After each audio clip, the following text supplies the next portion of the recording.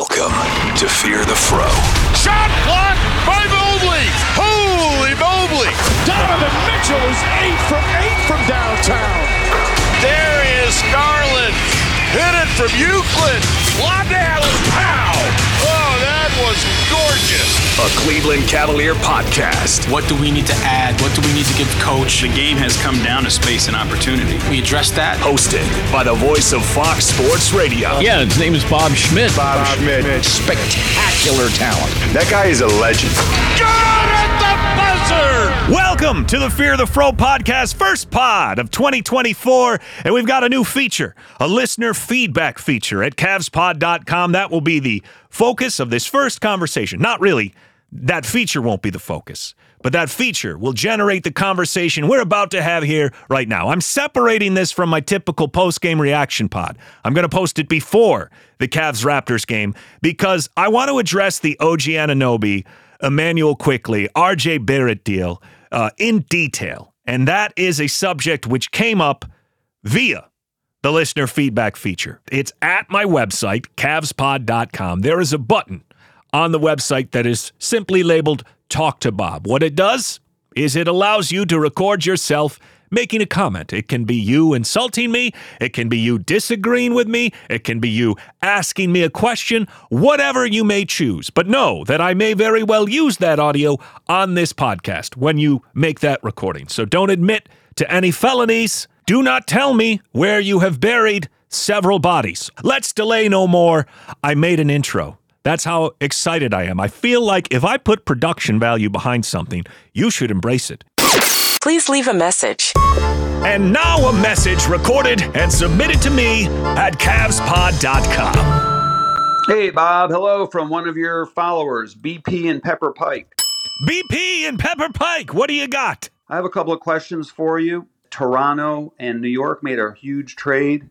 Two of our rivals in the Eastern Conference. I want to know who you thought won that trade and how that impacts the Cavs. We lost against the Knicks. Do you think this fortifies the Knicks or not that much? Let me know your thoughts on the trade. Okay, let's start there. He's got more. We'll get to the second part of his comment and question in a moment. But let's talk about this trade because a huge trade over the course of the weekend certainly kind of came out of nowhere. The trade deadline is still over a month away. So for the New York Knicks, on the heels of getting thumped by the Orlando Magic and having no answer for Franz Wagner, pulled the trigger finally. And they got off two guys who have been in multiple trade rumors, including the ones with Donovan Mitchell over a year ago. These were certainly pieces who everybody expected to move for two reasons. RJ Barrett paid handsomely, delivering every other game. He's one of these guys who, for the money that he's costing, perhaps not a long-term fit for the roster that's constructed in New York. And with Quickley, it's as simple as you have Jalen Brunson. Quickley is going to command a lot of money on this free agent market. And can you afford to pay a guy who you don't even put in many of your crunch time lineups the kind of money he's going to dictate, which will be over $20 million a season, I would suspect. Perhaps even more if he plays well with these Toronto Raptors. Here are my thoughts on this trade. I want to begin by speaking from the New York Knicks perspective. On a surface level, I do think they sent out more talent than they brought in. In fact, I think there's a reasonable chance that Quickley becomes the best asset involved in this trade in terms of what he produces versus what he'll be paid on a long-term basis. But for the Knicks, he simply wouldn't have retained that value. I don't think you can view it as a 2-for-1 if you're a Knicks fan. I think you have to try to rationalize it to yourself as, well, we gave away the right to pay Quickley alongside RJ Barrett for an upgrade of RJ Barrett into OG Anunoby. You got off what was a regrettable choice last year during the Donovan Mitchell sweepstakes to give RJ Barrett $30 million, essentially taking you out of those discussions altogether. Just a year removed, you get off that. And the cost of getting off that contract was essentially to also hand the Raptors Immanuel Quickley instead of trying to shop him elsewhere and recouping some sort of first-round pick or whatever else you may have been able to get from the marketplace for Quickley, because he's the prized asset for the Raptors in this deal. It's not RJ Barrett, regardless of him being a Canadian. It's not that RJ Barrett's a bad player. He certainly had moments in that series against us. Not the first two games, but he was very pivotal in games 3 through 5. the issue is the amount of money you're paying him is not commensurate with a guy showing up every other game or having huge shooting slumps like he has in this past month. Just in the month of December, he is shooting 25% from outside the arc after an October in which he was 43%. That type of inconsistency is exactly what I'm talking about. He started out the season good from 3, and now he's back to being a bit of a disappointment there. OG Anunoby, while he may not have the propensity for putting up big scoring games that an RJ Barrett does, he's a more consistent performer on both ends of the court. And for a Knicks team which already has high-volume scores in Brunson and Randall, I think it's very justifiable to say, you know what? We may take the lower overall scoring ceiling of an OG Anunoby from a Barrett and a Quickley for the elite-level defense, the steady scoring profile, a career 38% shooter from outside the arc, who for 4 seasons now has been putting up at least 6 3-pointers a game. And just the ability to be a bit more deferential in the offense. Now, I've seen people comment things like, well, this effectively ends any talks of Donovan Mitchell being traded to the Knicks. I think that's premature. Now, I don't want to get into a big dialogue about the reality of Donovan Mitchell going to the Knicks. I think that's still yet to be seen. As I said on a previous podcast, if we win, if we give him the best chance to win and we can pay him the most money, I don't think it's a very realistic conversation that we need to engage in. But BP and Pepper Pike asked, play this out for hypothetical sake.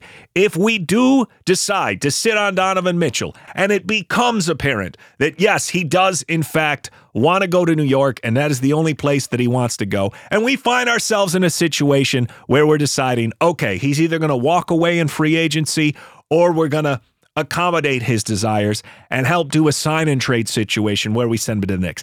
In that situation, I don't think this effectively changes anything. In fact, I might go so far as to say that this is actually a better construction from the viewpoint of the Cavaliers. It's more likely that they might engage in a trade with the Knicks because OG Anunoby is exactly the type of player that comes up in discussions when everybody is trying to shop Jarrett Allen in trade rumors.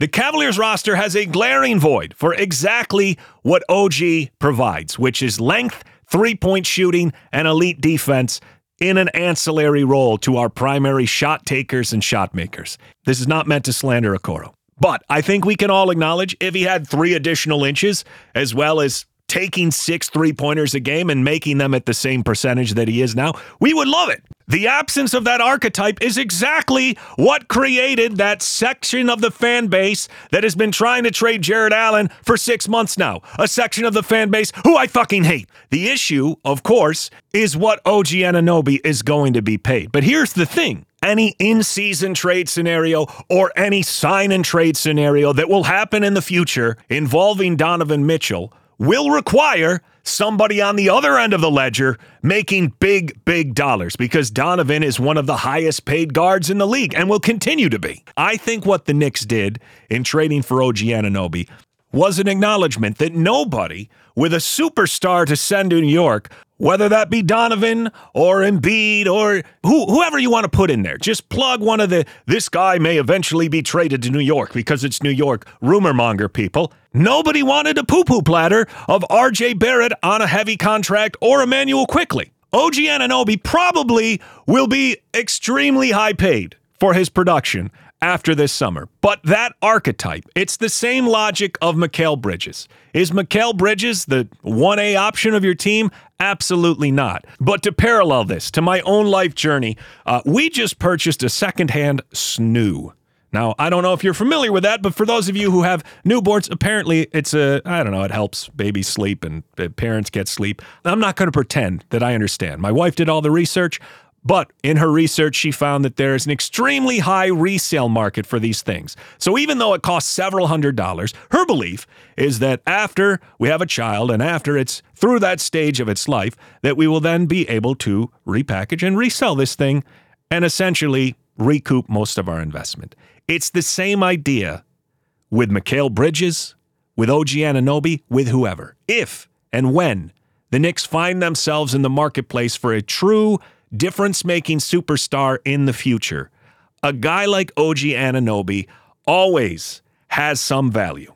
He always retains some value on the court for nearly any team in the league. The same can't be said for Quickley. Just look at what happened in New York. Jalen Brunson's mere existence rendered much of what he brings as a surplus for the New York Knicks, and not a necessity. I think OG's far more movable than an overpay of an RJ Barrett or an Immanuel Quickley. Barrett's got size, but he's a terrible outside shooter, and Quickley is a score-first guard in a league full of score-first guards. I find it extremely hard to believe that anyone with a true superstar, the ilk of a Donovan Mitchell or a Joel Embiid or whoever, was going to deal with the New York Knicks rather than just risk losing their guy for nothing when the centerpiece of all the proposed trades was an overpaid RJ Barrett and a, in all likelihood, overpaid or fairly compensated Immanuel Quickley. The fact that he's a restricted free agent makes me think it's possible the Raptors retain him on a fair market deal, but it's also entirely possible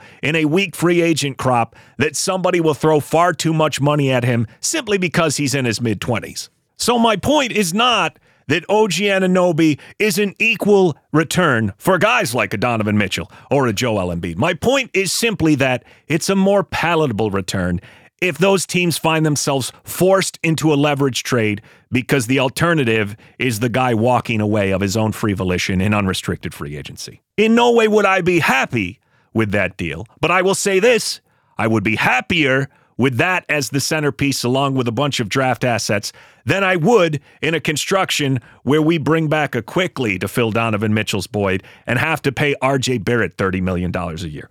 Maybe you don't share my opinion there. That's entirely fine. The point here is that I disagree with anyone who asserts that this essentially ends the pursuit of Donovan Mitchell. I don't agree there. One, because the Knicks fan base can't help themselves. The pursuit of name value superstars will never truly end. Maybe amongst the front office, they will, but not amongst the fan base. These rumors are going nowhere. These hypothetical constructions, they're going nowhere. I think, if anything, it will give them more hope because they'll look at an OG Anunoby who is making big bucks after this summer. He likely opts out of that $19 million figure he has on his final year in a player option and ends up getting paid $30, maybe $35 million. You just don't know. There's about 7 teams with cap space. We'll get to that in a minute. But my point is this. If you're a Cavaliers fan, follow me down this doomsday wormhole. If we arrive at a point where Donovan Mitchell asserts his desire to test unrestricted free agency, he confirms our fears that he doesn't want to be part of the Cavs. At that point, would you rather have a trade package that is constructed of RJ Barrett and Immanuel Quickley, or would you rather have one that's constructed of OG Anunoby as the focal point and other filler pieces that may arise between now and then, some picks, etc. There'll be other things involved. I think most of us would say OG and the picks. Now, there's the second component of any future Knicks trade that becomes relevant here, and that would be the timing. As long as we're going to discuss this future horrible situation where Knicks fans get to say, we got Donovan Mitchell, let's just see this through to its completion. Because there is a scenario where we move Donovan Mitchell to the Knicks prior to his contract expiring. And that's the easier route and probably the more palatable one for both parties. They don't have to do the financial gymnastics of balancing a deal for a new contract Donovan Mitchell, who will be making an absolute shitload of money, especially with the chances of an all-NBA nod. And we have to take back less big money contracts because the Knicks don't have big money contracts that are desirable, really. The only contract that you could say is a supreme value for them is Jalen Brunson, and perhaps you'd make that argument for Mitchell Robinson as well. But nobody wants Julius Randle at the cost of $32 million a year on a player option. Nobody really wants that. It's not in a deal where you're the one sending out the prized asset. That would be getting fucked over twice. We play this out, and then we move Donovan Mitchell in a sign-and trade. Well, his tradable salary that needs to be matched goes from around $35 million to over $47 million. That means a lot more pieces will be involved, which just complicates any trade discussion.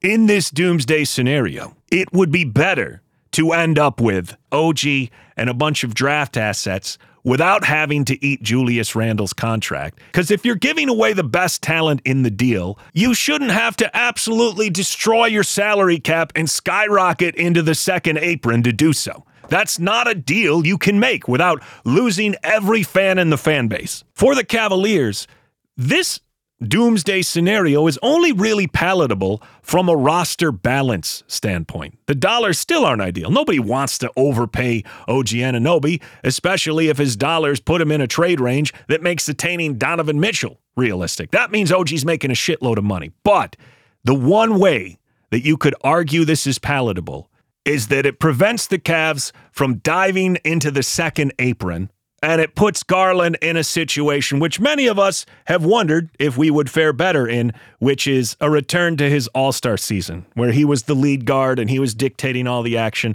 Maybe we will arrive at a point where it'll seem far more palatable because when our team is healthy, we just can't, for whatever reason, get to where we envision this team getting with these two dominant lead guards playing alongside one another. I think this stretch of basketball has at least made people wonder, well, maybe less is more in some of these situations. Less overall talent in the players that we have, but at a lesser price point and a better fit. You can obviously make the argument after seeing what we've seen from Jarrett Allen that he can provide more than our system allows for when left to his own devices. I'm not saying we're a better team, mind you. I'm just talking about maximizing what we're getting from the players. And sometimes Allen has been better at times in the absence of Mobley. Garland has been better at times in the absence of Mitchell, and vice versa. It's fair to say that. That's obviously not what anyone wants to hear, but we have to confront there is some reality and some possible truth to that. We just need to see if at any point, when this team is totally healthy, if all the star power we have can eventually live up to expectations. And that's yet to be seen. That's why JB takes so many bullets, because when you see Jarrett Allen do what he's done over the past several games, and then with a full contingent against the Knicks on the most important stage of the playoffs, he has a relative no-show, that is crushing morale-wise. And somebody has to be held accountable. So I absolutely 100% unequivocally want to play this season out with the guys that we have. But I'm at least open to the possibility that if we have another failure this postseason, everyone involved, the team, Donovan Mitchell, even the fan base, we may come to the conclusion collectively that this isn't working and that we want to try a new approach. And if we arrive there, this bullshit hypothetical conversation I had about the Knicks seems a lot more palatable. Does it not? I think it does. You'd get an archetype which almost everyone in the fan base seems to want addressed, and you'd replenish a lot of the draft assets that you lost in the original Donovan Mitchell deal. Now, we can't go back and undo things and add Lowry marketing and all that. That ship has sailed. This is simply a conversation that came about because I didn't understand why people would say that, well, this ends the talk of Donovan Mitchell to the Knicks. I don't think it does. In fact, I think it'll ramp up. And since my man BP asked me, I wanted to address this Knicks-Raptors trade. Now, here's the other thing I will say from the Knicks perspective. If I was viewing this trade and I was asked who won, the Knicks or the Raptors, from a sheer talent out versus talent in standpoint, I would say the Raptors. But as it relates to looking at it through the prism of a Cavaliers fan, if you asked me if I thought this Knicks iteration was a more formidable opponent than the version we saw last year, I do. Now, our roster overall may be better, but I think that iteration of the Knicks with OG Anunoby instead of a inconsistent RJ Barrett and a complete no-show that we got from IQ in the playoffs is one that I would fear more. We're fortunate because Mitchell Robinson is out for the season, so that changes things dramatically to the point where there's almost no scenario where I wouldn't bet on the Cavs here. But I don't love a hypothetical future of OG Anunoby dogging Donovan Mitchell or Darius Garland for 35 to 40 minutes a night. The Knicks are already a good defensive team. You plop in a top 5 defensive player into a Tom Thibodeau system, that's an unknown I don't want to test. We're a deeper squad overall, and I don't personally believe that we could shoot worse than we did last season. I think we would come in with a better shooting performance. I think we would come in with a better plan as to how to minimize the offensive rebounding bonanza that they got out of Robinson and Hartenstein and Josh Hart. But I don't love the idea of OG Anunoby chasing Donovan Mitchell around for an entire series. Now, I need to change the subject because this kind of feels like I'm praising the Knicks, and I hate myself on the inside for it. We need to talk about the Raptors side of this, another team that I hate. Trying to justify this for either in a way that positively reflects upon them disgusts me. In fact, the optimal outcome for this trade would be all the involved parties find out they're being traded, they hop on a plane to fly to their new destinations, and while in midair from New York and Toronto, their planes collide and everybody dies. That's the only real win-win here. Now, I would settle for them living, but having to eat each other's legs, cannibal style, which would render them significantly worse basketball players, I believe. I mean, maybe I shouldn't assume. I just spoke about John Foppe overcoming no arms on the last podcast. Who am I to say that a basketball player whose legs have been eaten by a teammate couldn't succeed? But let's stick to these stupid Canadians, shall we? As for the Raptors, here's the thing. There's a couple of things we can all acknowledge. Masai Ujiri has had a rough go of things lately. For whatever reason, there was a reported trade on the table last year after the Mikal Bridges trade where the Grizzlies were rumored to be having offered 3 first-round picks for OG Anunoby. Now, we'll never know if that was 100% accurate, but for the sake of disparaging Canadians, I'm going to take it as absolute fact. And I'm going to say that they probably regret not having gotten off OG Anunoby when he had a year and a half left versus now trading him as he's about to reach unrestricted free agency, vastly diminishing the value that they could recoup for him. But I can't fault them for getting something for him if they knew they didn't want to pay him his market price, which will be substantial. Here's where I do like what they did. Instead of going the route of holding out for draft assets and hoping that you can rebuild on the unknown, they get RJ Barrett, a Canadian who, despite his flaws, is beloved. And the real prize of the package, in my view, is Immanuel Quickley. You get a guy on a team starved for point guard play where Dennis Schroeder is basically all you have there, and Scotty Barnes is playing point forward, essentially. And you get a younger guy that hopefully can slot in both as a point guard and a combo guard. Solid defender, bigger frame. He can fill some of the void you lost in letting Fred VanVleet go. I think it will benefit Jakob Poeltl. I think you'll get much better pick and roll play with Quickley involved, a guy who you can actually trust with an outside shot. It should give some of the interior guys more room to roll, and I don't know what will happen with Siakam. I somewhat believe that they'll also fire sale him, but I do think it was time to just acknowledge reality, which is that this super long team with no true point guard, it wasn't working. For as great as Scotty is and how much better he got this season, this is a soft rebuild. You still get to keep some talent around him, so his good passing ability isn't totally wasted. You get to add more shooting that, while coming in a smaller frame than Anunoby, also comes with some on-ball creation, and you don't have to pay OG what you would probably have to pay for him. You get a little bit younger in the process, and RJ can fill some of the numbers void, if nothing else, if a Siakam walks away. He's not as good as Siakam, but do you want to commit big money to a guy at that age,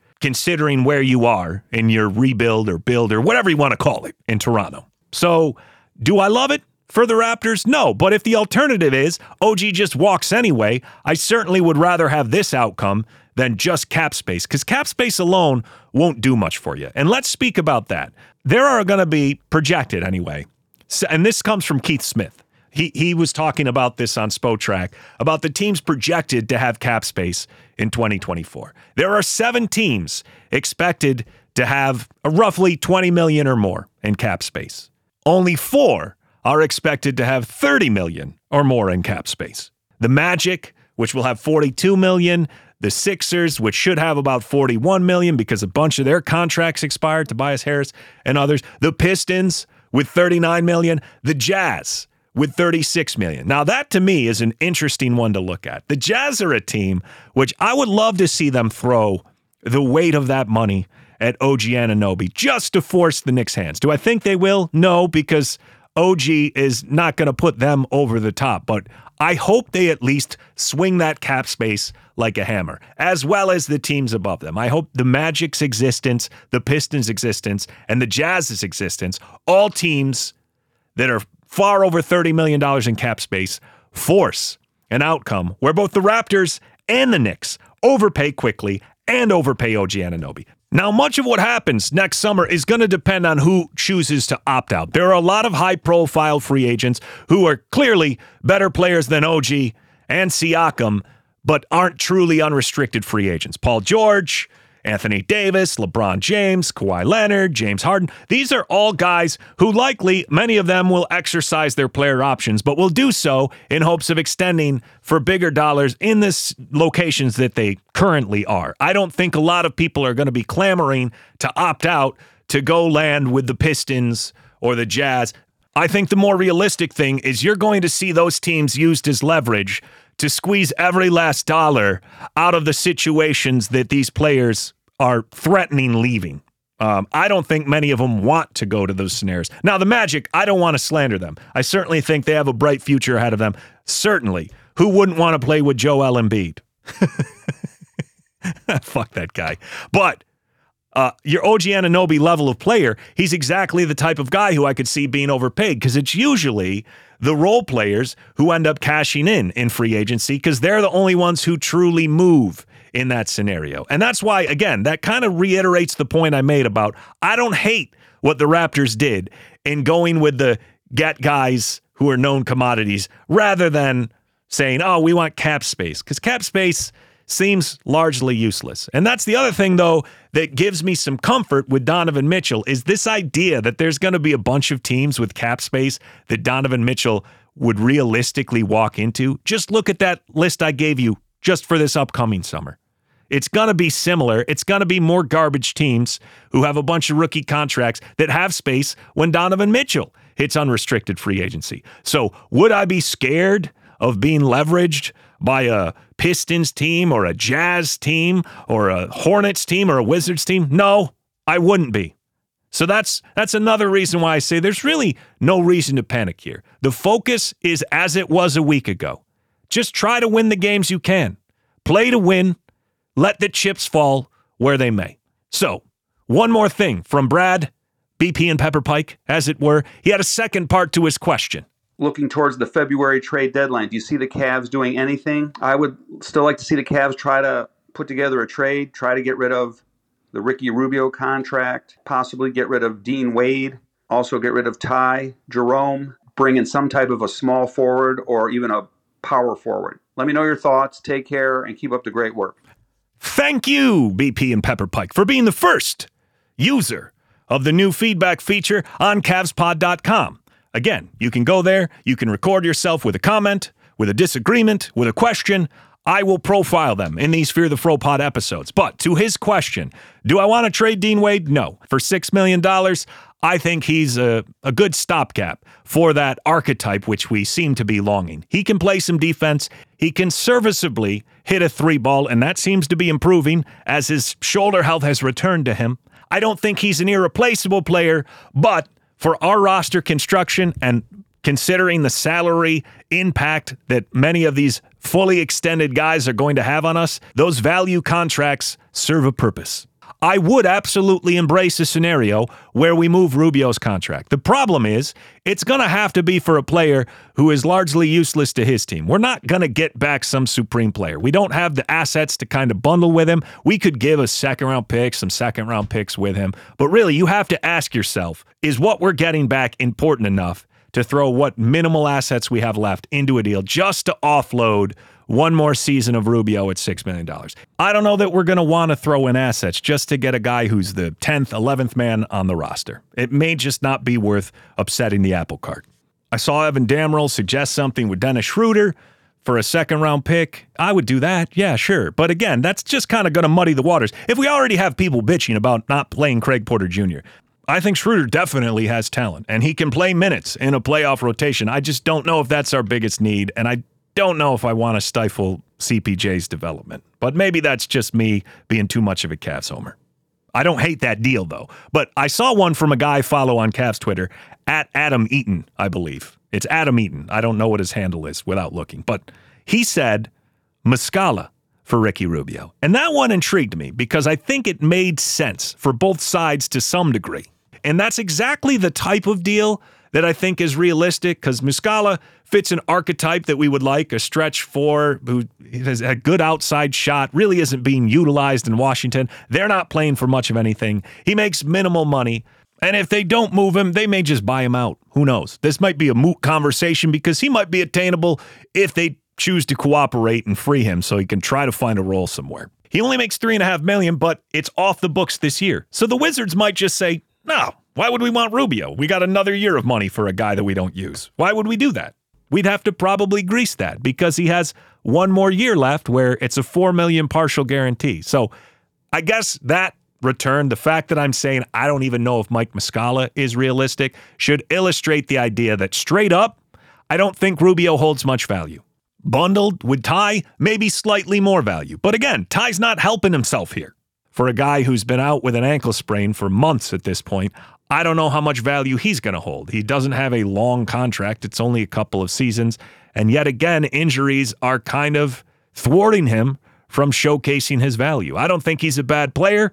I do think we're pretty deep at guard, but I don't know that him and Rubio packaged together are going to get you much of anything.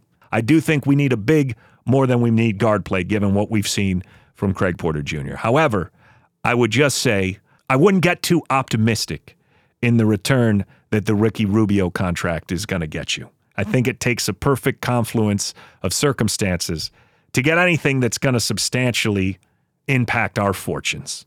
So I'm going to have a guest on the next podcast, but I wanted to post this because everybody's doing these. The one thing I could offer that maybe some of your other trade reaction pods don't is how it impacts the Cavaliers, which is what we're all here for, I believe. So don't find yourself screaming at your phone when the only commentary about trades completely ignores the question of why the fuck would the Cavaliers do that? Whether it's Jarrett Allen, whether it's Pirtle, like they got to get somebody. Shea's one of the best players in the world. He's fucking kicking ass. They have an obligation to go try to chase the title. Cash in the fucking picks. Go for the title. Now, I would be a massive hypocrite if I just spent a half an hour talking about future trades where the Cavaliers engage other teams, and then I killed Simmons for having a hypothetical trade discussion. But my issue here is that 3 men were on that podcast, and they talked at length about what they want for the Oklahoma City Thunder in the future, but nobody acknowledged the reasoning behind why would the Cavaliers consider doing that trade. It certainly doesn't reflect what is currently playing out, where the Cavaliers are winning games without 2 of the stars in their core, and where the Cavaliers are seeing perhaps the best basketball from Jarrett Allen that we've seen in his entire career. Not even a mention of that, though, which, whatever, I'm grumpy.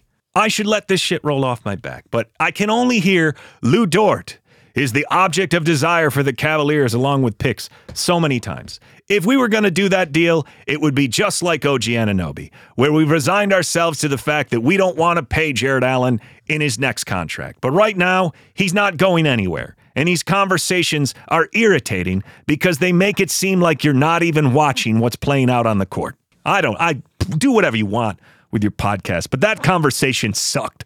I hope to God the fact that the Cavs and the Raptors, now I'm taping this before the game, I hope a lot of national people tune in. I hope what happens in this game is that Jarrett Allen continues his streak of ridiculous play and we can put some of these storylines to bed. Thank you for listening. And again, I would love if you participate. I want your voices on this Fear the Fro podcast. So go to CavsPod.com. There's a button right on the side that says Talk to Bob. You click it. It's simple. It lets you record a message for me. I will chop it up. I will edit it. I will put it in this podcast, and we will grow this thing. Another great year lies ahead. You have grown this podcast tenfold, season after season, and 2024 should be no different. I am grateful for you. I am grateful for the reviews you've left me. I hope you had an incredible holiday season, and here's to a great 2024. My resolution is to make the Fear the Fro pod the biggest Cavalier podcast I possibly can. Every one of your reviews helps this thing appear higher up the algorithm. And that's my goal here, because the more people that see it, the more that listen. And some of you will hate my guts, understandably. I'm a scumbag, but I do love the Cavs, and that can bring us together, if nothing else. Okay, that's enough. Stop it! This has been another Fear the Fro. It's over. Podcast. That was pathetic. If you enjoyed what you heard today, Put it on the highlight highlight reel. Please consider subscribing. Check out FroPod.com for more Cavaliers and NBA coverage. That's what's on display here.